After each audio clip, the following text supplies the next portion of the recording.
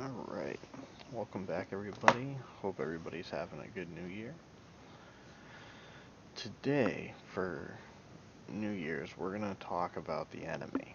The reason why I'm going around this subject is because as people are making their New Year's resolutions, whether it's to go on a diet, to be more kind to other people, to follow God more wholeheartedly, um, how are you, like, a lot of people don't understand Satan. And when I was going through some Bible school, they actually taught us the doctrines of Satan to help combat us against what the what Satan teaches, what he lures people to believe, and all this other stuff. Um, so let's first start off with the gap theory. The gap theory is basically when it starts off in Genesis 1, where everything was perfect. He made the heavens and the earth. Um, then he started creating the earth, you know, through the days. Within the 6 days, he created the heaven and the earth, and then he created all life on it, and then at the end of all of it, he ended up creating man. So, as he put um, Adam into the Garden of Eden, sorry for little beeps. People are just buzzing me today. Um, so, as Satan saw God making the heaven and the earth, it's believed that he wanted to have this kind of world to himself, and he wanted to be exalted above God. That is referenced in the book of Isaiah. Um,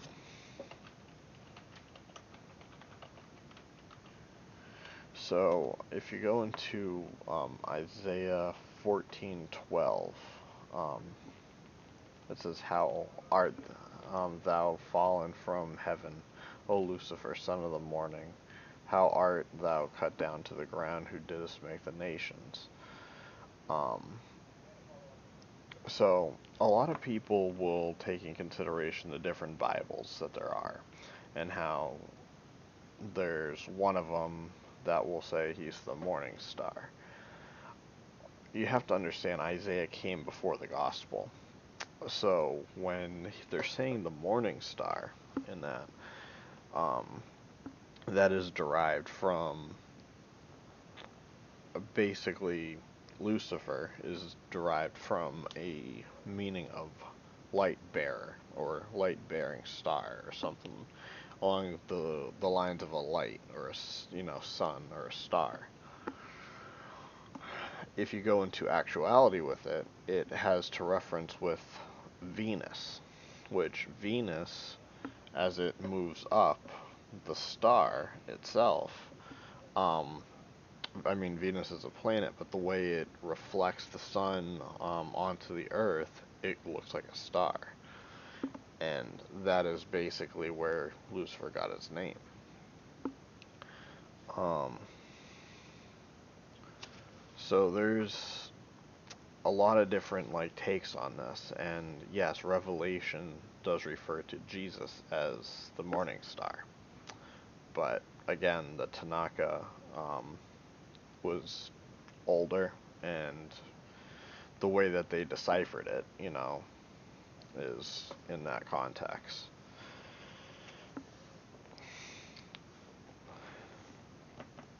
So a lot of people also wonder, why would Satan want to revolt against God and everything? And that also comes down to um, Isaiah, because in it he explains that Satan, or Lucifer, son of the morning, for thou hast said in thine heart, I will ascend to heaven, I will exalt my throne above the stars of God. In this sense, he's saying that he wants to be above God. In that sense, like above the stars of God. So God's saying he's here with the stars and everything here, and Satan wants to be above it. He wants to, in his heart, wants to be better. And that basically showed God that he was prideful. He had a will, a desire, a goal. He was, you know, there was just a lot of different things. It also says in Isaiah 14:23, I will also make it a possession for the bittern and the pools of water. I will sweep it and uh, sweep it with the besom of destruction, saith Lord of Hosts. Lord of Hosts is another name for God. So there's a lot of people that use the Hebrew name for Jesus, or the Hebrew name for God, or the Trimmagrammaton version of them. Some people call him Jehovah, some people call him Yahweh. I actually saw somebody saying Yahweh isn't the right term, Jehovah is. You know, I mean, we can debate all day. The fact of the matter is, Hebrew, Latin, and Greek never had the letter J in it. In fact, not even English had the letter J in it until about the 1500s, where when the Geneva Bible started coming into circulation, they started changing Isus, I-E-S-U-S, to Jesus. But that's not what we're here to talk about. The point is that the Lord of Hosts, Lord, God, all these are titles. They're all titles. It even says in one of the books of Paul, there are many lords and many gods. That is a 1 Corinthians quote. 1 Corinthians 8, verse 5.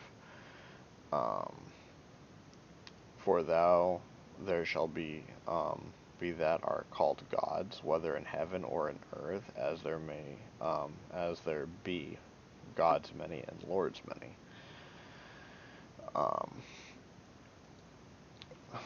So in that context, Paul is trying to tell you there's going to be a lot of people that are going to call themselves lords, and a lot of people that are going to call themselves gods. You know.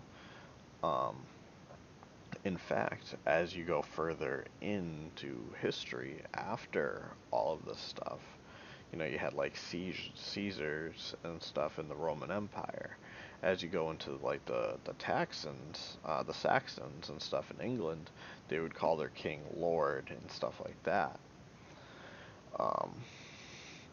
So Paul, at that point, he was explaining that there's going to be a lot of people calling themselves lords, and a lot of people that will admit that they're God, but they're not. You have to understand the difference between them.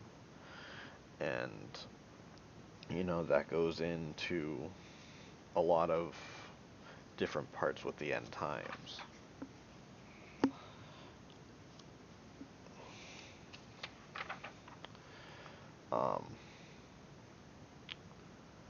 So,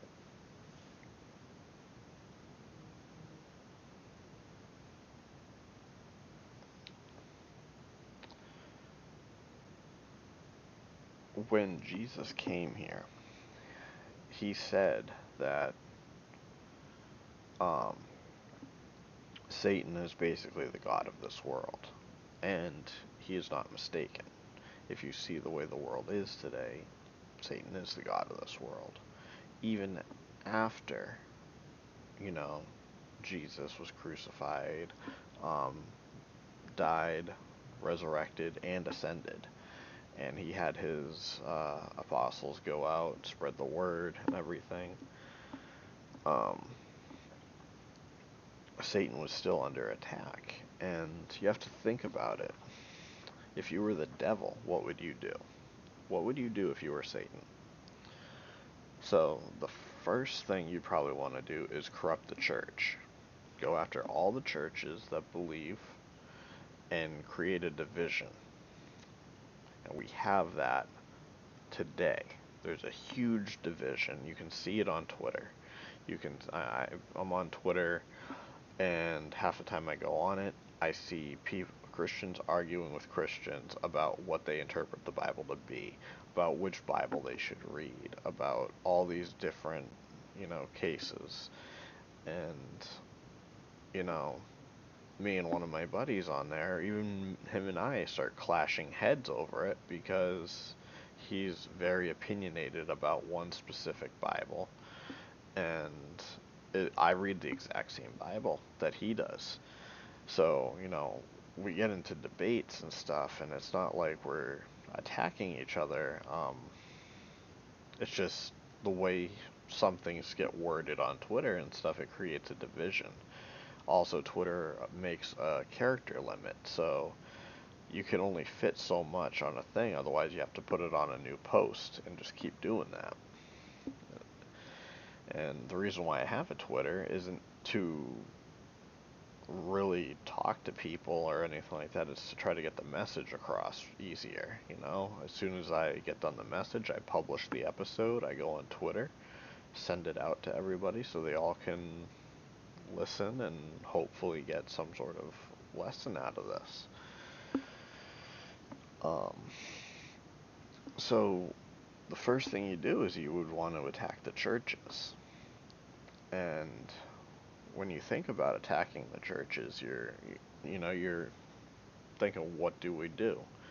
A lot of people, some Jewish people and some Islamic people, even some Christians, believe that Paul was a bad person in the Bible, and a lot of the stuff he written was heresy.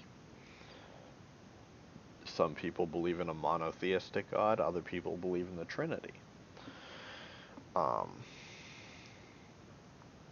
And then you have, people that are Catholic that believe in praying to the saints and praying to God and praying to Jesus and praying to, all these. And it all comes down to your relationship with God. Um, Islam, for example, I am not a Muslim person. I can't fully speak to their beliefs, but they claim to be descendants of Ishmael, which created the Arab nations. And God said in the Bible, in the book of Genesis, that his covenant's going to lie with Isaac, but he's going to bless Ishmael and the nations that follow with him. So, do I believe that there could be a Muslim God, or not a Muslim God, but do I believe that Allah is our God in the same way? I don't exactly take that into consideration, but I do believe that if God's going to bless the Arab nation, he's going to do it in his own way. So, the Arab people, they say that being a Muslim is the salvation to all people, while Jesus was supposed to be the salvation to only the Jews. And that's not what Jesus' message was at all. He went to the Samaritan woman, he went to all these different people to create salvation. And the first thing that you'd want to do if you were the devil is create a division between all the nations that worship the same God. That said, I don't want people to get confused in saying that I follow Allah or anything like that. I follow Jesus. I'm a Christian through and through. But this is where Satan wants to attack. He wants to take the church and crumble it, create a division between the Christians and all the worshippers that are part of the Abrahamic faith, because when you have the Abrahamic faith all being under attack, then there's too much, disdain and wrath and strife to even come together. You know, we have Jehovah's Witnesses, we have Mormons, we have Catholics, we have Christians, we have Baptists, we have Muslims. I think I already said Catholics. There's a lot of people that take what the Bible says and they can engrave their own interpretations into it. And it's a very dangerous thing to happen, especially when some people will condemn so much.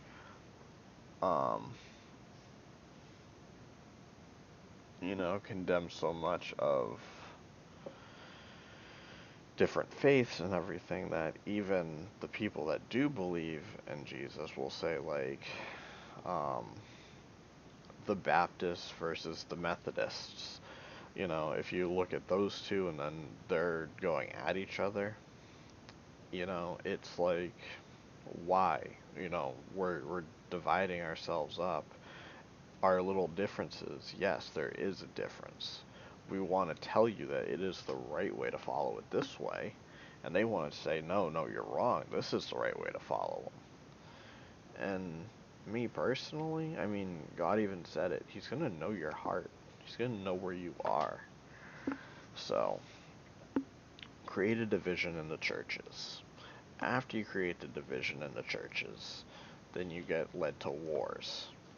The wars lead to, basically hostile nations. So basically, after wars are over, you're going to have all these nations that are going to be weary of each other. You have America that goes to war with Afghanistan. You have Afghanistan and Iraq that want, to kill Israel, which is going against Palestine. You have all these different nations, and they're all literally so hesitant to push a nuclear button on each other. So,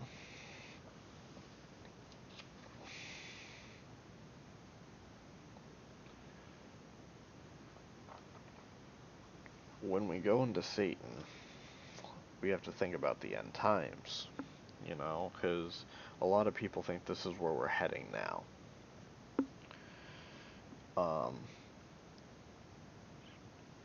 So, the role of Satan, they explain him very, very vividly.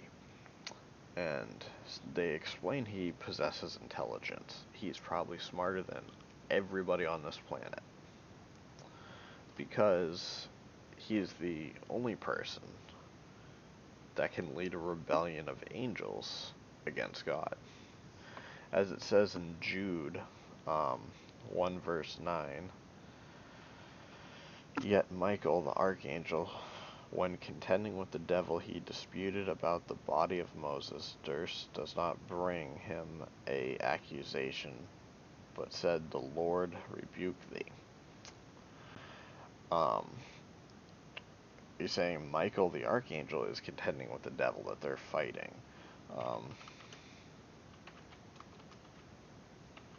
There's another verse in Jude that talks about Enoch.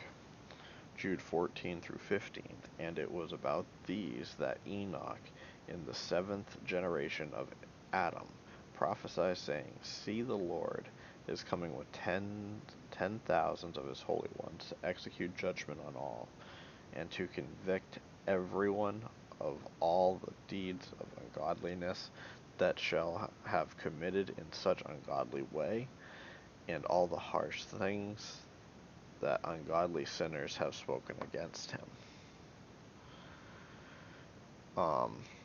You can reference that where it's in Genesis 5:18 through 24, where they're talking about Jared. And then he became the father of Enoch. And then Enoch walked with God, and then he was no more, because God took him.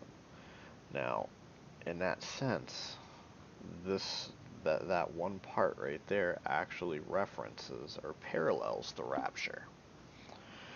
Why it parallels the rapture is because God took Enoch before he died. And that is what everybody believes the rapture is. It's when God's going to take us before we actually perish. Um, so our full human bodies will be going to heaven. You know, um, you know, Satan is also referenced as an anointed cherub. Now, there's two versions of this. There's the Islamic version, which says he's a jinn made of fire that was anointed to go into heaven. Basically, God said, I like your faith in me. I'm going to raise you up into my angelic ranks and anoint you as a cherub. That's what, basically Islam says. But if you're going to look at Satan as an angel, the way that the Bible describes him, says that he's a cherub, and you can see a lot of it in Ezekiel. Each one had four faces. The first face was of a cherub, the second was a face of a man, the third was a face of a lion, and the fourth was a face of an eagle.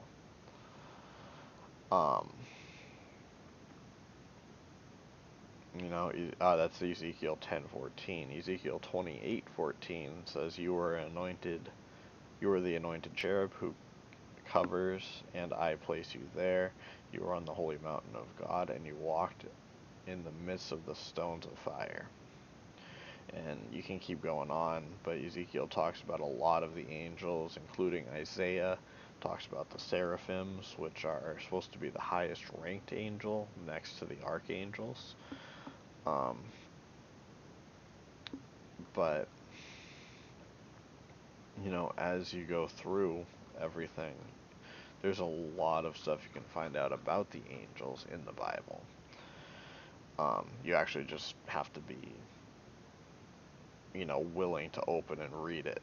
A lot of people don't like reading, or, they prefer audiobooks, which is fine. But I always found that reading, you can take notes, and after you take the notes, you can look at your questions and whatever, and then go back into the Bible and try to answer them with different parallels that are in there. So we're about 23 minutes in. Alright, so I'm going to go real fast on this last part. So he possesses a will, that they may recover themselves out of the snare of the devil, who are taken captive by him and his will. 2 Timothy 2:26. He possesses emotion, desire. He has certain goals and things he wants to see accomplished. That's referenced in Luke 22:31. He has pride. The devil sought to take God's place in Isaiah 14:13-15, and wrath, 12 verses 12 in Revelation. He possesses an organized ability. The Bible speaks of Satan's synagogues, doctrines, and deep things. I already went into how he wanted to attack the churches, and as he attacks the churches, he's going to weasel his way into the government. And after he goes into the government, everything's going to come back as it was before, the way that, the ancient Romans did their practices and stuff. A big case to think about is when it comes down to people trying to condone pedophilia as a sexual orientation, or many of these other sexual orientations, or basically all this stuff in general.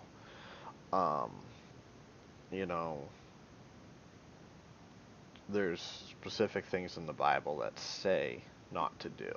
And then you have progressive Christianity, which says the Bible said that, but they didn't know at the time it was okay. So this is where I'm going to lead you. I don't care what Bible you read. But you have to understand that there's laws that are in the Bible that say not to do, you know? And then in that context, when it says not to do a certain law in the Bible,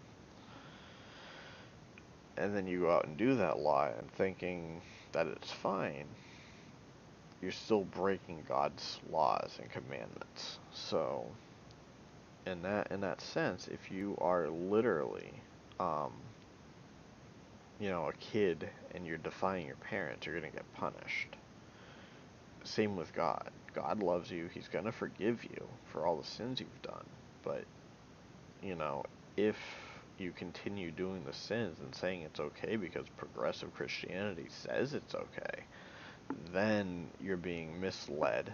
Those people are going to get punished even more than you, and then punishment will rain down at one point. Um,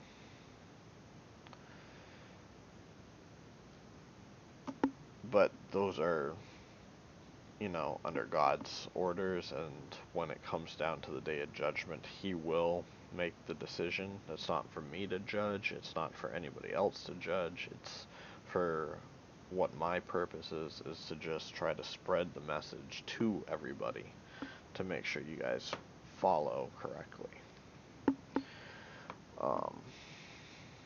I feel like we could go on for like an hour with this.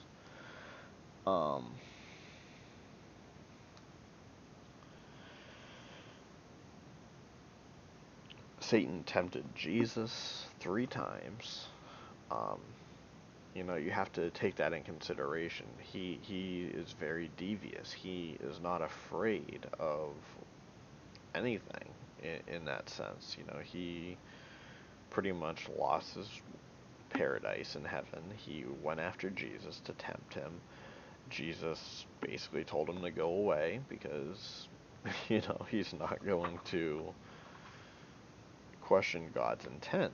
God's intent was there. He followed God's laws. And this is where there was another debate on Twitter where somebody says, Jesus is salvation, don't follow God's laws. And that's where it's wrong. Jesus fulfilled God's laws. Everything that was in the Old Testament, He did. You can see that. There's a great parallel in the Old Testament to the New Testament, and there's a reason why we have the Old Testament in the Bible. It's because everything that happened back then and today, you get to see that Jesus, He did everything He could to fulfill the covenant, fulfill the laws that were set before Him, and at the same time, give people salvation. So when they do break a law, they will have a way to renounce it. Renounce the sin and turn away from the sin. A lot of people will say, I'm forgiven after I do something bad, so they'll keep doing bad things, and that's not how it works either. Um, give me 1 minute. I'm gonna just save this part of the episode and go on to a next one.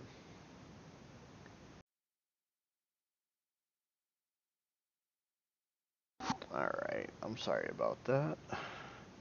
I just feel like this has a lot of stuff to cover, so I want to make sure I cover it in this one episode.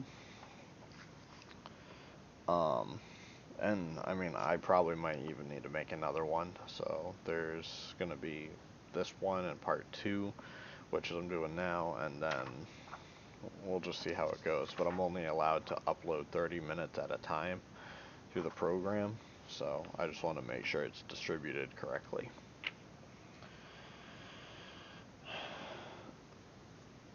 So Satan as a whole, he wants to get everybody away from God. And then in Revelation 20, verse 7, I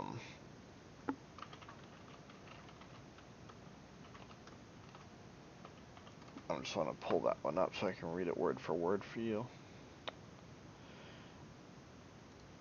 In Revelation 20, verse 7 through 10, basically says, "And when the 1,000 years are expired, Satan shall be loosed um, out on his prison.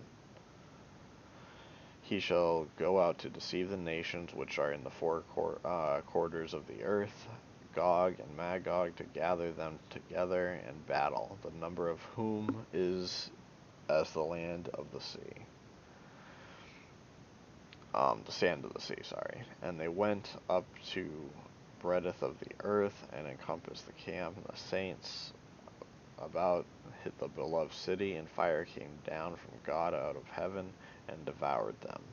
And the devil that deceived them will cast them into a lake of fire and brimstone, where the beast and the false prophet are, and shall be tormented day and night forever and ever." Now that is a very, very powerful and scary thought, to be a false prophet and to be a monster, to be cast down into a place of eternal torment.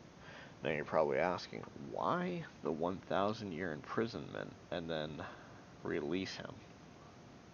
Right? So you think about it, from Genesis all the way up through the Gospel, all the way right before Revelation, Satan has conquered the world. He has deceived the nations. He has created physical means within science and philosophy, and tried to dispute all the words that the Bible has given. So why would God, at the point where he finally redeemed the world, let Satan back out again after 1,000 years? Well, at that part, I'm going to answer it in this way. If you have a heart for God, like King David or Solomon said, that God was they were men after God's own heart, despite all their flaws, being an adulterer and a murderer, they sought to love God with every fiber of their being, to do everything in their will of God. So God wants to know if all your hearts are the same way. Yeah, I'll let Satan loose for a little bit, see how he deceives the nations. I already have this thing covered, He's like, I already took over the world. I want to see who is going to go back into his mindset, his, materialistic world, his world of desire and lawlessness and everything. At this point, we're seeing lawlessness in America and other countries. We're seeing riots. We're seeing people just diminishing hate upon other people. I mean, it's even getting to the point where, we. I'm not going to get into politics, but you have Trump and then you have Biden, and both sides of them, they don't have great parts of them. Trump, as he is, is kind of an arrogant person, but he was trying to do the best for the American people. And if he truly is a saved and God-fearing person, then, like King David, he was a man after God's own heart. Biden, on the other hand, there's certain videos I've seen where he would bring a lot of race into certain things. And as he brings race into it, it creates a division.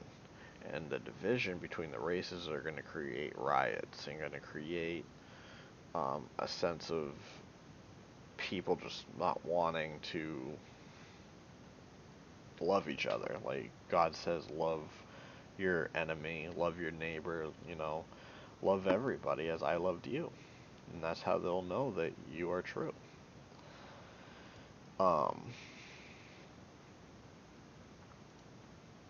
So when you go to all of this in the key factor,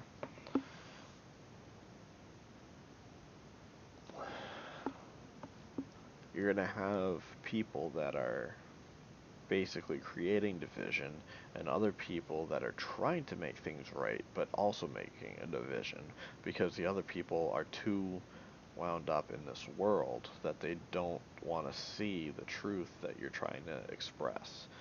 And Paul states that, um, a few times. Um, 2 Thessalonians 2, verse 8 through 9, it says, "And then shall the wicked be revealed, whom the Lord shall consume with the spirit of his mouth, and shall destroy with the brightness of his coming. Even him whose coming is after the working of Satan, with all power and signs and lying wonders." Now, I'm going to express one very, very big thing here about Paul. Because you have people that are denouncing Paul as an apostle, I want people to understand he suffered a lot. He first started off Paul's journey, he started off hating Christians, or hating the people following Jesus, and wanted to persecute and kill them. Well, he started running after them, chasing them all throughout. And then finally he wound up blind in a desert, walking. And then Jesus appeared to him. And he cured him of his blindness so he could see. And Paul ended up going back to the apostles, and he's like, I believe you guys now. I saw the miracle. I saw the truth. I see everything. And even as the disciples were hesitant to accept him, they decided, all right, go spread the message. Paul would go to different churches all throughout. He would be imprisoned many, many times. He'd be probably abused during those prisons. And he would continue to find ways to write letters and everything to churches to keep everything going. Now, at the end of it all, he died, and as he died, the most important thing to take from that is, why would somebody that is a follower of Christ want to distort something? I mean, like, if you really are a person that wants to get rid of Christians and Christianity as a whole, or the message of Jesus, then why would you continue doing it longer than anybody else? In raising the new generation of people to spread the word. And after that generation is spreading the word, then why continue doing that? He was a Jewish person. Why would he create a trinity or create something that was against his own beliefs? If anything, he could just have said, alright, the truth is, we need to follow the Old Testament, the Torah, the laws of Moses, and that's it, you know? That's all he would have to say to the new generation, and we would have lost everything. So, you have to take that in consideration before you point your finger at one of the apostles. And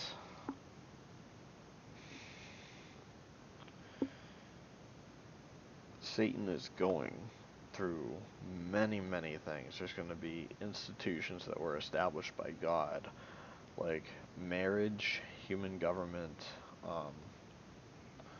the nation of Israel, and the churches. Well, right now, marriages are on the brink of destruction. we're at the point where we're having the least amount of population growth, which a lot of people I saw were complaining about that, yet they're condoning homosexual behavior and marriage, which ultimately leads to no reproduction. I mean, it doesn't take a math genius to realize 1 plus 1 equals 2, but if you have, you know, two people that can't have kids because of their genders, then ta-da, it's not going to work. Um, the institution of human government. Now that is in Genesis 9 verse 6, Romans 13 verse 1 and 2, Titus 3 verse 1, and Peter 2:13 through 14. The thing is about this one, and the reason why it's a big deal for me to speak this is because I don't believe in human government, because human government is full of deception, lies, untruthfulness. It's not a good thing to. God may have instituted the judges, the kings, the church himself, and all these different authorities. But when it comes down to it, you look at how different people would rise into power and then turn away from God. And that, God probably had the plan for that. And that's what Revelations is about. But you're going to have to understand when it says live by the law of the land, the laws of God are higher than the laws of man. So when I think of law of the land, I think of the laws that God has instilled, not the gods that men have instilled. That's just my opinion. If you don't agree with it, that's fine. Go by your own doing. But again, I always hold God to a higher standard than the standard of the government. The nation of Israel. I see a lot of people that bash Israel, bash the Jewish people, say they're not real Jews, saying different things because they mixed races and stuff. I'm going to tell you right now in the book of Numbers, Moses married an Ethiopian woman. And Aaron and Miriam were kind of against it. And when they spoke out against it, God told Moses and his wife to get out of the tabernacle. And he came down from heaven and told them. Moses, he goes, when I talk to prophets, I always speak to them through visions. But Moses, I will speak face to face. Or he said mouth to mouth in the Bible, but basically saying I will speak face to face with him. That's how much love he had for Moses, and how much trust and truthfulness he had for Moses. And Moses married an Ethiopian woman, and they thought, Miriam and Aaron thought it was, bad. Miriam got hit with, I believe it was leprosy, and Moses and Aaron pleaded God to have mercy on her and to take it away. And God said, keep her out of the encampment for 7 days, and when she comes back in, she'll be cured. Shows how merciful he is, and it shows that he will stand up for the people who stand up for him. So when you look at Israel, whether or not their blood is completely Israeli, doesn't really make a difference. Israel's his people. It's his covenant. It's what he's stuck with. So to have all these different people right now that are against Israel, we need to also stand up for them, because God left his covenant with them. And yes, the people that are in there that are full of sins and desires and the ways of the world are going to have to answer for what they've done. But at the same time, we need to pray for them and try to at least lead them in the right direction. And the last one was the institution of the church, which you can find in Matthew 16, verse 18. And those four institutions, like I said, the church is supposed to be, in my opinion, the most pure out of all. Because when you have a church, you're speaking the message, you're guiding the people, you're teaching everybody. And if you can't, you know,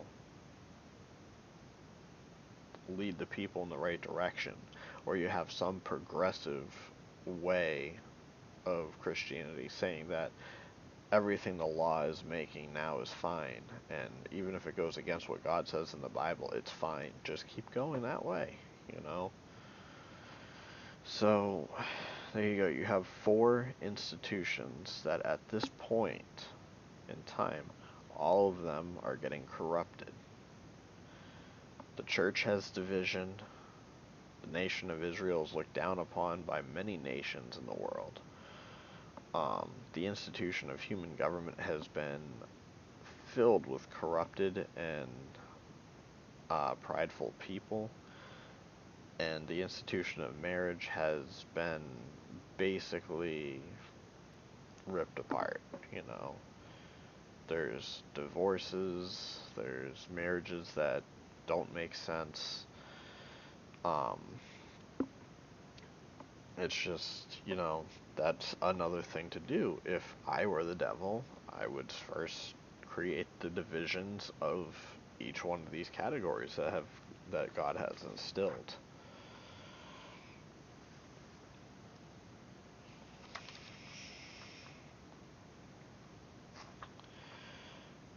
Sorry, just taking a breath here for a minute. So, we talked about a lot of different things in this. We talked about Satan, about what we would do if Satan was, you know, a person, you know, or what we would do if we were Satan, like what our strategy would be. We led with that strategy and proved that that's true. We explained what he looks like, that he is an anointed cherub, so, you know, he is apparently in his realistic formation should have four heads. But, you know, the devil, Satan, he's defined as the adversary, you know. He encouraged the fall of Adam and Eve. He was the accuser to torment Job. He offered Jesus three temptations, you know, to try to lead Jesus away from God,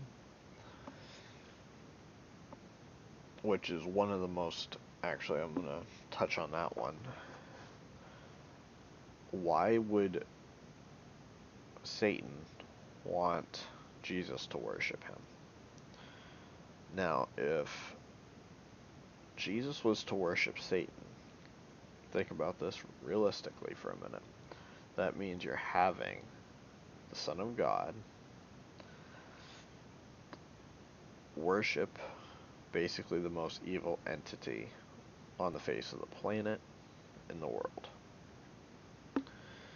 So, Jesus falls on his knees, hypothetically, and starts worshiping Satan.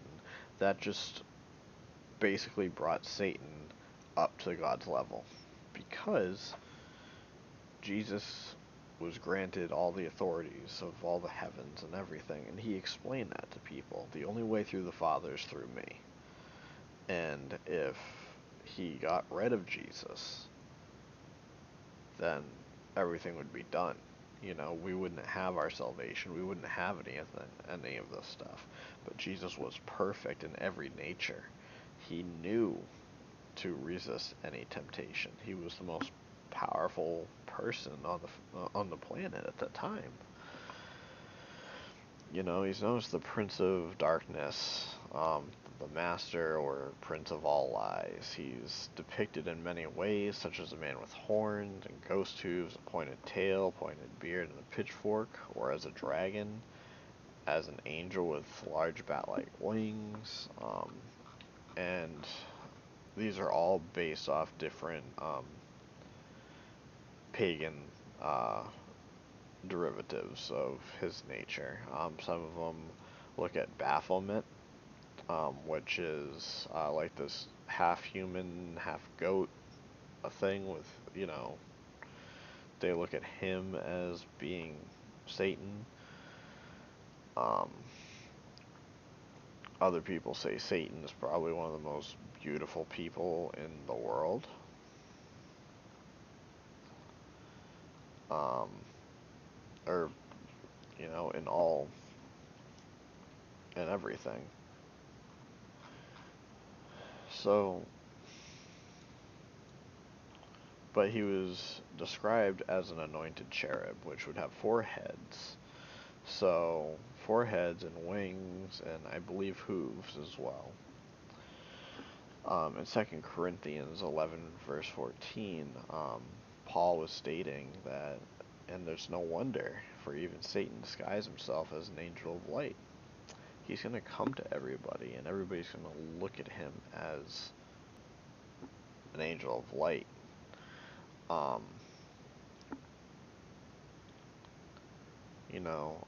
As it says in the Bible that Jesus is the morning star and Satan in the book of Isaiah, in certain interpretations it says morning star. That's another example, a perfect example of how he wants to take on the throne of Jesus. He's saying, I'm the morning star. And then Jesus, he's coming down, he's like, no, I'm the true one. You're just the poser version of, you just want to be the morning star. Um, Even though Isaiah said it first, that's when you have to look into the Bible more, where Jesus said, before Abraham was I am. And before Abraham, that was before Isaiah. It takes a lot of, I want to say, like, backtracking in the Bible to fully understand everything. And I can tell you right now, after the years I've studied, years I've read it, the different things that I've learned, there's always something new. The Bible is a book of infinite wisdom. You can read it 5 million times, and I guarantee you, every 5 million time you read it, there's always going to be something new that pops out in it.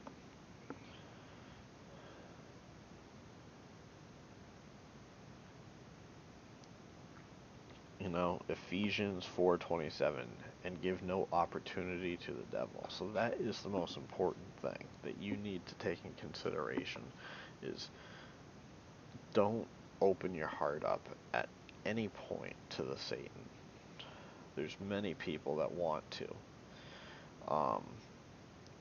do something in God's favor, to open themselves up, to try to, understand the works of, Satan and everything. And this is why I'm going through the doctrines of Satan with you guys and learning about them, because the best way to defeat your enemy is to know your enemy.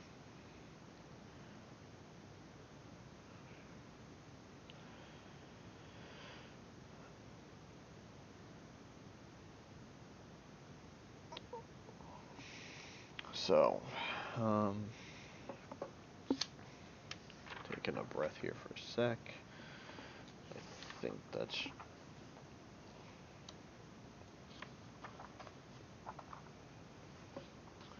So anyway, to put this whole thing to a close, we're gonna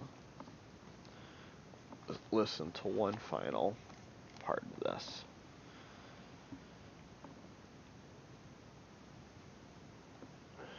If Satan really is the god of this world, then what are you doing in this world to protect yourself from him? what are your beliefs? What are your desires? What are your everything comes into play right now. I'm bringing this all on the table to all of you. What is um as this new year comes in, you guys have to think, what is your desire?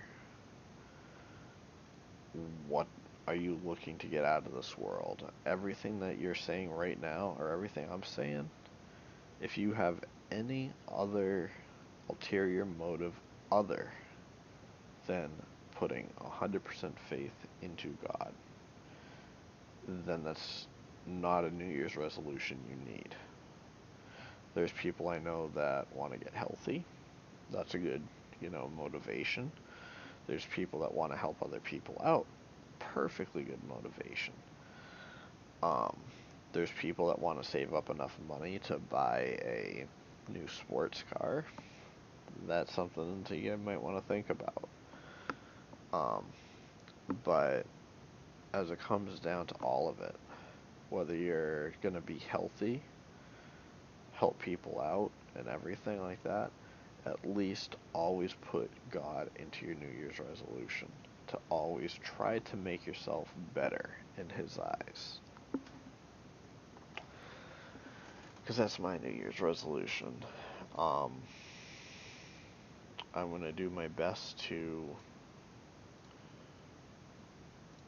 walk a path that Jesus walked. I'm going to do my best to try to be a better person in life. And, hopefully I can reach more people and bring Jesus to them.